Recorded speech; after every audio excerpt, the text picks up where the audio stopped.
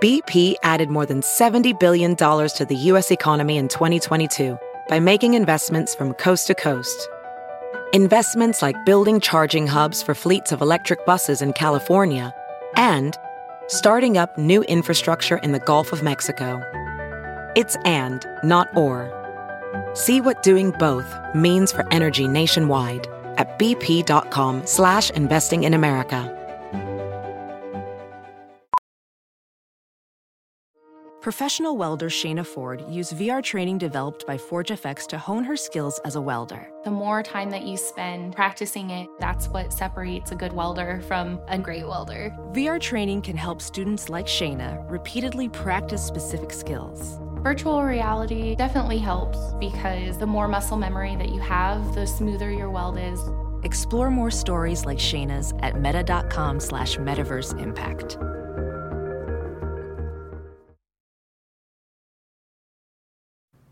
Hey guys, today Claude and I are really excited to bring you something very special. We want to tell you about the new podcast, Celebrity Book Club.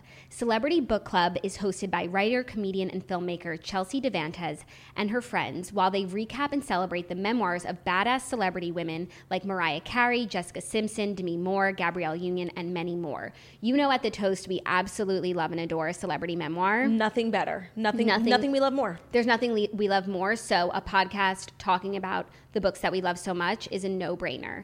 These are ladies we all know and love who have been torn down by the tabloids, dissected by social media, all while facing career obstacles, broken relationships, and incredible triumphs.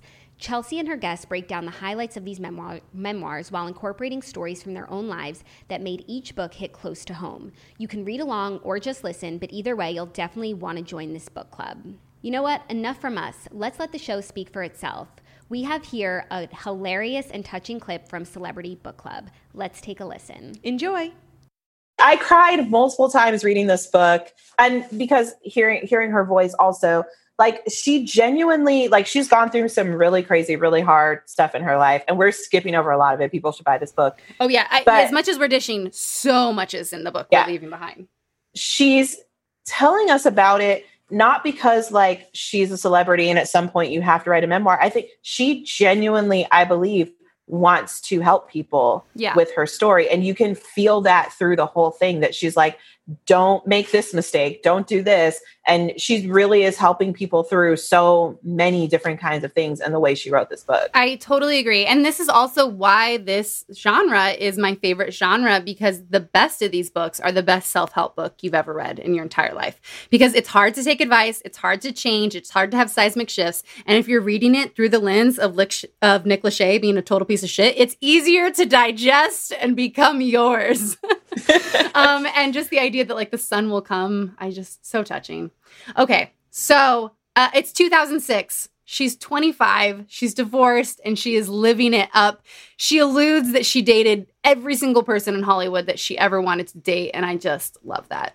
I love it. Nick. She also gets her like first own house, which is amazing. And I truly believe every woman should live alone for some period of time and just experience aloneness. And so I love when she like finally gets to have that. And then she fucks every dude in town, which is even better. And I totally agree with you on that living alone part.